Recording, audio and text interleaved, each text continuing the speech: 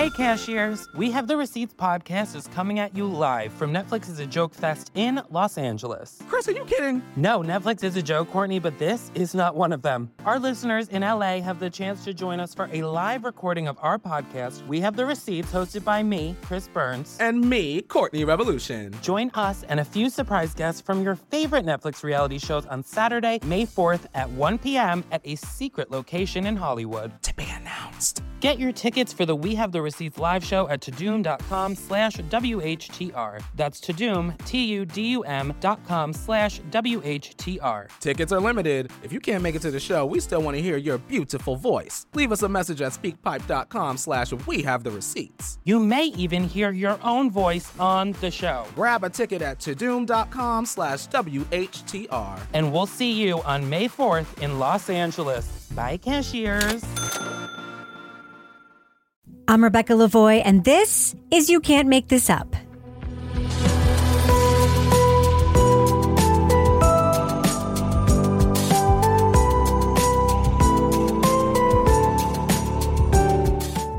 You Can't Make This Up is the podcast where we uncover the true stories behind your favorite Netflix documentaries and films. On today's episode, we take a closer look at the Netflix documentary series, Keep Sweet, Pray and Obey. We knew we were different. The way that we dressed was obviously different. And in my family and in the culture I grew up in, I was taught that we were the one and only true people of God on the whole face of the earth. And we believed in polygamy. Today, we're talking to director Rachel Dretzin. For decades, members of the Fundamentalist Church of Jesus Christ of Latter-day Saints practiced an extreme form of Mormonism, one in which men need to take multiple wives to achieve eternal salvation. When their leader, Rulon Jeffs, died in 2002, his son Warren took the reins of the FLDS. The group's practices of polygamous marriages and underage brides accelerated, while Jeffs built a secluded ranch where he took members' children. But with the help of former members of the church, women forced into arranged marriages while they were children, the law finally caught up with him. Keep Sweet, Pray and Obey paints a disturbing picture of the modern subjugation of women and the effects of tyrannical control dressed up as religious obedience. It presents many women who fled their underage marriages and the outsiders who worked to expose the FLDS's illegal actions. You don't know any better until you get away from it. And getting away from it is the hard part. It happens to everybody eventually. You will come around and see the light and go, what the fuck? Rachel Dretzin, welcome to You Can't Make This Up. Thank you. I'm thrilled to be here. Now, from your perspective, what did you learn that it means to, quote, keep sweet? Keep sweet is a kind of central saying inside the FLDS. And it's used, when I initially heard it, I thought it was just meant for women, but it's actually meant for both women and men, boys and girls. It basically means keep your emotions to yourself, act nice, swallow whatever feelings you have, and keep a smile on your face. So it's sort of like the version of keep calm and carry on, but it's a little bit more repressed than that, it sounds like. Yeah, I think it's a little more of a kind of tyranny of the mind, I would say, which is pretty emblematic of the culture of the FLDS. Emotions are not encouraged. Yeah. The expression of emotions. Yeah. So how did the story of the Fundamentalist Church of Jesus Christ of Latter-day Saints come your way? Well, it's interesting. I have a production company, and I have a vice president of development, a wonderful guy named Zach Herman. And he came to me, it's got to be 3 years ago now, because he had received a tip from a colleague, a woman named Allison DeMom, who is now one of our executive producers, about this story. She had a relationship with the private investigator in our series, Sam Brower, who actually has published a book about the FLDS. She thought it was an incredible story. She couldn't do it where she was. She was looking for a really strong storyteller to take it on. And I can never thank Allison enough for bringing it to us. But my first reaction was actually not great. I had never heard of the FLDS before, but when I heard polygamy and underage marriage, I thought, oh boy, this sounds sleazy. And I started to dig. And it was when I started to dig that I started getting really interested. So when you describe it to people who are familiar with, mainstream Mormonism as they may be familiar with it or seen it in pop culture, how do you explain the way that FLDS is different? Well, the FLDS is often confused with the LDS, which is the mainstream Mormon church, but they're really, really different things. The FLDS broke off from the mainstream Mormon church over 100 years ago when the Mormon church renounced polygamy, which they had to do in order to be mainstreamed. And the FLDS and a bunch of other small groups said, we want to keep practicing polygamy. And so that's how they started. And over the years, the FLDS has become the largest fundamentalist polygamist Mormon group, but they are not the only one. I think the Mormon church looks at the FLDS with a lot of embarrassment, discomfort. They kind of give them a bad name. But the truth is polygamy is practiced in the Mormon church as well. It's just kind of on the down low. So when you were setting out to make this documentary, do you see it as a documentary about a cult, like more of a Wild Wild Country, or do you see it as a documentary about survivors?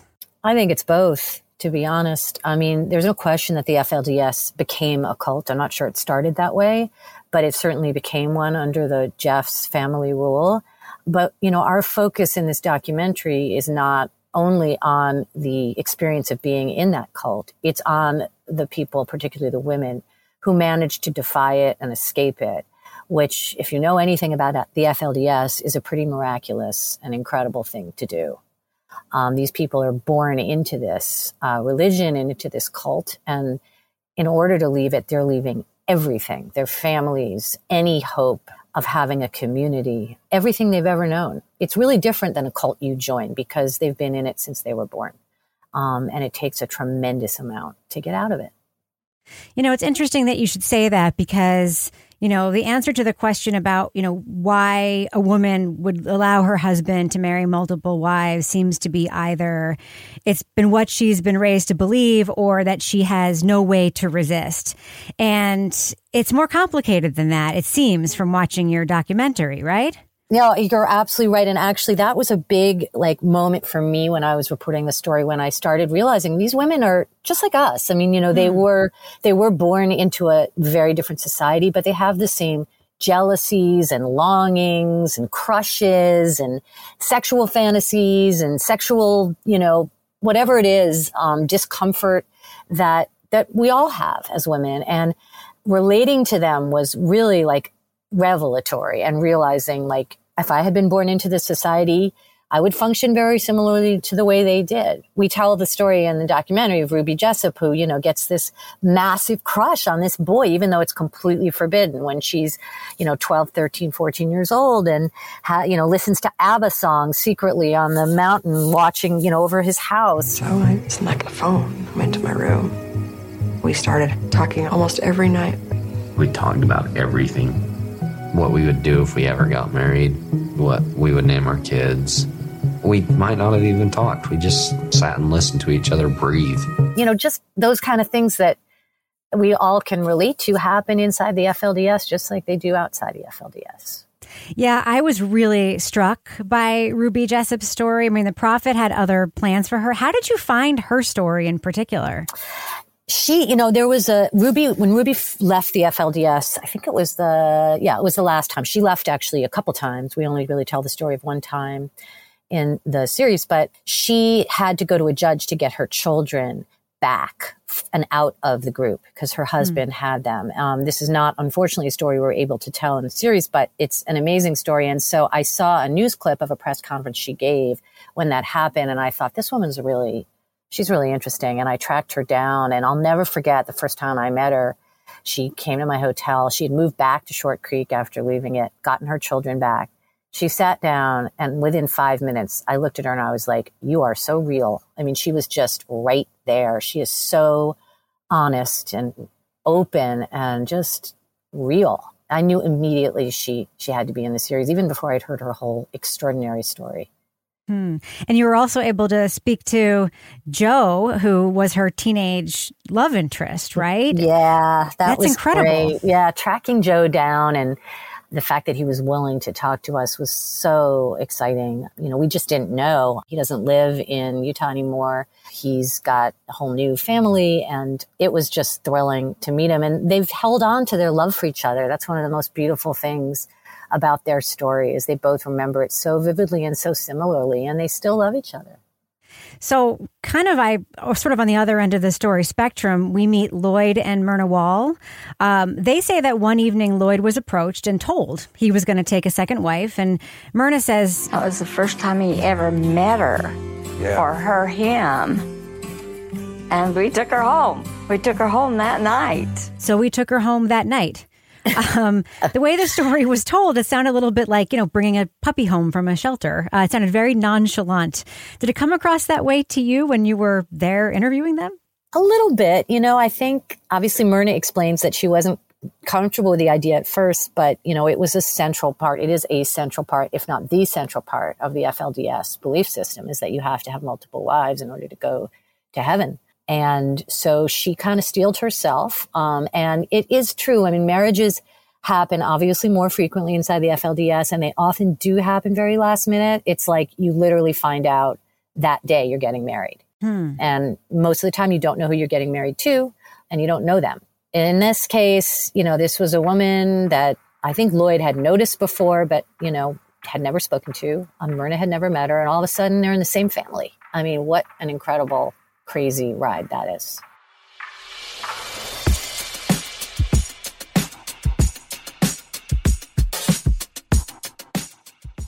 So when the documentary begins, Rulon Jeffs is the longtime prophet for the FLDS. And it seems like compared to what came after his death, it was a time of relative stability for the sect. Like they were laying kind of low and, it seemed sort of stable. Is that right? Yeah. I mean, things were they were even more stable before Rulon came in. There was another prophet, Leroy Johnson. But yes, certainly during the first years of Rulon's rule, things were pretty stable. They weren't marrying girls off underage, which they started doing later. They weren't separating families. They weren't controlling and policing people the way they ended up doing after Warren Jeffs became prophet. And the FLDS were more integrated into the outside world, particularly the people that were living in Salt Lake City. They had regular jobs, a lot of them, and there was just more of a relationship, I would say, between people inside and people outside. Things got much darker. So they weren't as isolationist. That's really interesting to me because Rulon had something like 60 plus wives. We hear from Rebecca Wall, who was one of them, but what does that household look like, especially when you're not in an isolationist community, living, they all live together? Is it sort of like an adjacent community sort of situation? I was just very curious about I don't want to sound trite about it, but kind of the logistics. And he's this elderly man and all of these women, this phalanx of women. Yeah. So, I mean, it's a great question, and I think it's pretty fascinating. Most of Rulon's wives happened in the last years of his life because his son, Warren, was the one who kind of encouraged him to marry a lot of these particularly younger women. So I think he had 24 wives, and then in the last 5 years of his life, he married another 40 women.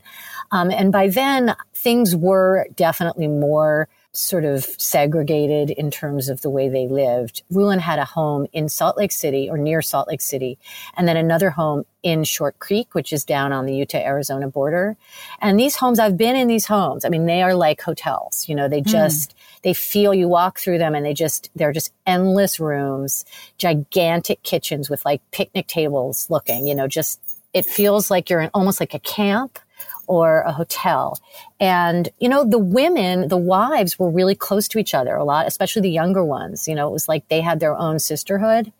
And I think by the time there were that many wives, they kept themselves pretty separate. It's not like he went to work every day in a mainstream, non-FLDS business or anything like that. The Wall family also, describes how even in the early days, they didn't go as a family out to big, they didn't go to movies, they didn't go to theme parks, they stayed pretty close and on their compound for the most part. But their neighbors knew. And their neighbors suspected that they were polygamous. I mean, a lot of people in Utah it's like a don't ask, don't tell kind of situation where like, yeah, it's pretty clear what's going on, but we're not going to ruffle any feathers by asking questions.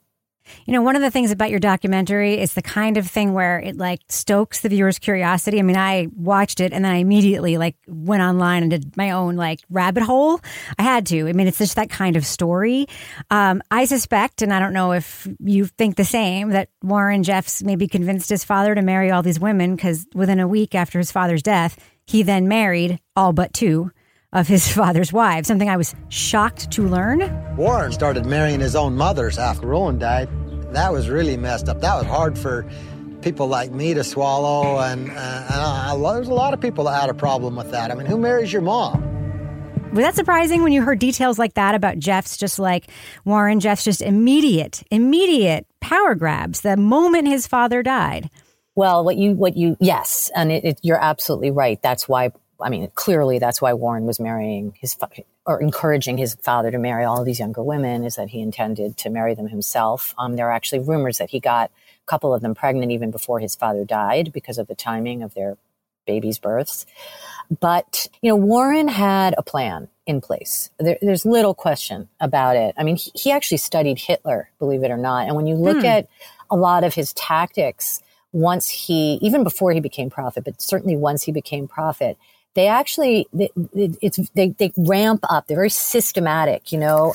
He starts by, you know, marrying his father's wives, and then he starts closing the community more and more off to the world. He concentrates everybody in one place. He moves everybody who lives in Salt Lake City down to Short Creek, takes kids out of public schools, starts putting cameras up around the community so that people are monitored, starts restricting their clothing. Then he starts kicking people out who might pose a threat. You know, there's that story of the 21 men who are kicked out publicly in a church service by Warren. And then he starts separating families and reassigning families and just using fear as a weapon to get people to do whatever he asks them to do. And then he creates this ranch, you know, this Zion, and it becomes this almost like a cleansing of the society where only the most pure, only the most righteous, only the most devoted people can go. So everybody's just panicked about disobeying him because all they want to do is get to Zion. And it just gets darker and darker and creepier and creepier. But he does it in a really systematic way. So there were were there other contenders to be the leader after Rowland's death? I mean, I found myself being curious about that because there were lots of children, right? I mean, there were lots of men, I'm assuming that could have also claimed that role. Absolutely. You know, there isn't like a explicit kind of succession policy or law in the FLDS. So actually, it isn't clear when one prophet dies what's going to happen. And there were some other leaders in the community that people thought had a better chance of becoming the prophet. This guy, Uncle Fred, who was the bishop of Short Creek, who was very respected, was a lot of people thought he was going to be the prophet. And I think people were actually surprised and taken aback when Warren kind of snatched that title, which he really did. Because he was kind of I don't want to say he was a schmo, but he really wasn't somebody that particularly down in Short Creek people knew well and thought of as a potential prophet. You know, he had this holier than thou attitude. And even though he could be funny, he came across kind of abrasive. Yeah. I mean, he was described as sort of a nerd. And we saw him singing and, you know, it's just not exactly exuding that authoritarian power that he then later took on. Elisa Wall described her horror at being forced to marry her cousin at 14. She cried and begged her mother to call it off. And my mother just squeezed my hand, and I could feel all of the desperation in her being communicated through that. And that was that last moment when I realized that it wasn't just about me. Not only was my salvation hanging in the balance, my mother's was as well. Was it common for child brides to protest this way or not? Elisa Wall she's a very unusual woman. She's very bright. She has a kind of internal compass that I think even in her, you know, young adolescent self, it existed. And, you know, the Wall family is the family we obviously spend the most time with. in the series, the parents of both Rebecca and Elisa. And as a matter of fact, Charlene Wall also is the daughter of Lloyd and Myrna. So 3 of our characters come from that family. And one of the things that's unusual about that family is that Lloyd and Myrna converted to the FLDS. And so he and his wife, Myrna, have both had some experience outside the church and some education. And that kind of critical thinking is rare. And I think they passed it on to their kids. So I think Elisa always had a little bit of perspective, maybe, that she sort of, even though she was born into the church, she was sort of passed down through her parents, that helped her have the confidence and the rashness to challenge the prophet. You just don't do that. You do not challenge the prophet. Elisa said when she was crying, her mother squeezed her hand and she felt like there was a message in that squeeze. What was that message? I think the message was, if you go down, I'm going down with you. I mean, to resist a marriage that the prophet has, decreed is an act of tremendous rebellion. And I think for Elisa, the turning point was realizing that, if she walked out of that room, her mother would not survive in the church. And they, everything is connected to the afterlife. Everything's connected to, like, are you going to go to heaven? Are you going to have an afterlife? And so she felt responsible for her mother's chance at an afterlife, eternal life, as they call it, as well as her own.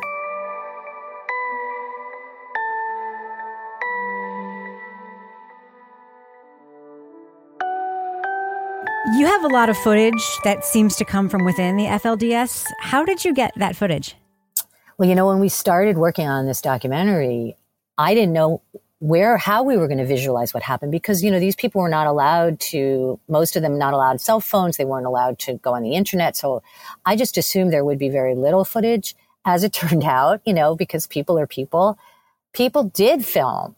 And the more we got into the story, the more we learned about what existed, about the sort of treasure trove of archival footage from inside the FLDS that existed just in people's phones and computers. And so everybody we met, we asked, and a lot of them had stuff and they shared it with us. And what emerged was a really rich documentation of a society that actually, even though there have been certainly other pieces of journalism about the FLDS, you really don't see that much footage from inside.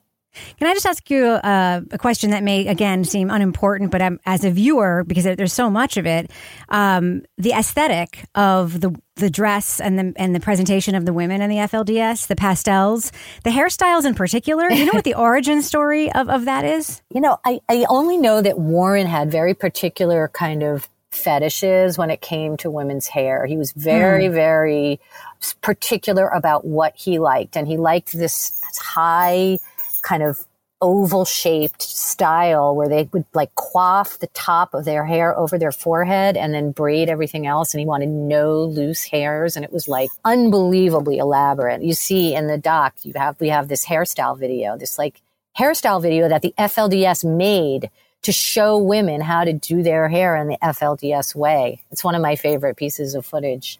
And they produced it. We meet a local TV reporter who seems to take up this story as a crusade, Mike Watkiss. Mm-hmm. When you met him, did his personality match the crusader we saw in those reports? Well, one of the funny things about Mike Watkiss is his physical transformation, right? From the time he was reporting for the local news in Arizona to the time we interviewed him, he looks almost unrecognizable, kind of let himself go full hippie since he stopped working on the local news. He's not nearly as straight-laced. But, he's a really smart guy who just does his own thing. And that was true then. It's what gave him, I think, the gumption to go after this story and be so ruthless and relentless about his pursuit of the truth. And he's still like that. Is this the Jeff's residence? This is? Is Mr. Jeff's in? Yes. He says no comment right now. No comment. Love to sit down and talk to him about a variety of issues. Hi. Yeah. They just called me and said there's a news crew on our property and we want them off. They want us off? He's an iconoclast. He does things his own way. I have a lot of respect for him. When it was clear that the authorities in at least 3 states and the FBI were coming for him, Warren Jeffs had been on the run for months. Where does a prophet go when he's on the lam? Oh man, that's an incredible story. I mean, he was like a traveling roadshow. They went to Mardi Gras in New Orleans and strip clubs, and he was watching porn in motel rooms with his wives. He had Harley Davidson motorcycles that he never really learned how to drive. He was really out living it up, enjoying all the pleasures of the Gentile world that he's supposed to despise. He had his favorite wife, Naomi, with him a lot of the time, and one of his brothers. And they wore like regular clothing, T-shirts and, cool clothes. And they just went everywhere. They enjoyed themselves thoroughly. He said he was like sampling the world's evils as a way of kind of witnessing them. But actually what he was doing was going to strip clubs and watching NFL games and riding motorcycles and having a grand old time with the hundreds of thousands of dollars that his followers were donating to his support. He had all the money in the world to play with, and he had thousands of people who would hide him and protect him, and he had a really good time, as far as I can tell. It was Elisa Wall who made the criminal allegations that sent Jeffs to prison. Was the belief that once he was behind bars, something would change within the FLDS? Well, I think people like Elisa and her sister and the private investigators and attorneys who worked on the case believed that things would change once Warren was behind bars. But that belief did not end up to be accurate at all. As a matter of fact, Warren's power in many ways increased once he was put in prison because he was martyred. And he had throngs of people who could get his messages out of prison. They would come and record his revelations and then play them, or he would call in. He would often call in, and there was like this loudspeaker system that was set up where intercoms throughout some of the homes, people would be able to hear his prophecies when he called in all of their homes. And he started issuing weirder and weirder revelations that caused people to do weirder and weirder things. And it just got darker and more controlling and more tyrannical after he went to jail. It wasn't until like 5-6 years ago that things really started falling apart. And that was long after he went to prison. But he's still considered to be the prophet of the church, right? Absolutely. He's still considered to be the prophet of the church. And I think, what's changed is that Short Creek, where so many of them lived, it's no longer the center of the FLDS. People are scattered. They've sort of broken up the monopoly that the church had on that town. And so they're more separate now, and they're not as concentrated, but they still believe he's the prophet. They still do everything he says. As a matter of fact, Warren, one of the more recent revelations Warren issued was that nobody was allowed to have sex with their spouse or even touch their spouse, and they weren't allowed to have children anymore. And so people in the FLDS do not get pregnant. They do not have babies. Babies have stopped happening. Doesn't seem like a great way to keep your religion going. It doesn't, but I think he's kind of lost his mind. I think it's like, if I can't have sex and if I can't have babies, I don't want my followers to have babies. At least that's what people say is motivating it. Who knows what's motivating it? But yeah, I mean, I met young girls still in the FLDS, not that young, in their 20s, who are not going to get married because Warren said they can't. Well, the women that you introduced us to are now in their 30s and have left the church. What has their acclimation and their life in the real world been like for them? It's been really, really hard. The scars of that experience are going to be with them for the rest of their lives. And they've all had to fight really, really hard to sort of find their own peace. So many of us are still functioning under the shadow of the past. I thought I was further along than I was. And you have these moments as an adult where you're like, I know nothing. I know nothing. That said, these were fierce women to begin with. I mean, you had to be fierce to leave that community and make a new life. And that fierceness has manifested in all sorts of really inspiring ways. Rebecca Musser, who was Rebecca Wall, is a real estate agent living in the Idaho area. Her sister, Elisa, does a lot. She has some businesses. She does a lot of work helping people transition out of the FLDS. A lot of them are involved in supporting other people who are trying to leave or who have just left. But most of them have families and have managed to find happiness, which is really inspiring. And I think is kind of the message, if there is a message of this series, is that, no matter what kind of trauma you go through, the possibility does exist of a new life. Rachel, you didn't make a story about something that happened. You made a story about a world, about people, about survivors. How do you walk away from telling a story like this? Oh, that's a great question. I mean, I don't, to be honest. I still, have a relationship with many of the people we interviewed in the series, and I probably always will. I certainly feel a responsibility to them. Being in a series like this on a platform like Netflix, it's pretty exposed for them. And it's really brave. And I really hope for them it's a very positive experience, but I don't want to walk away from them. I think I'll always go back to that area. It's spectacularly beautiful, first of all. It's one of the most beautiful places I've ever been. And the people are just wonderful, strong, courageous, fascinating human beings. And so I'm going to miss working on this project. I don't always feel that way, but I really will. Well, that strength, that courage, it certainly comes across in Keep Sweet. Rachel Dretzin, thank you so much for talking with me about it. I enjoyed this documentary so much.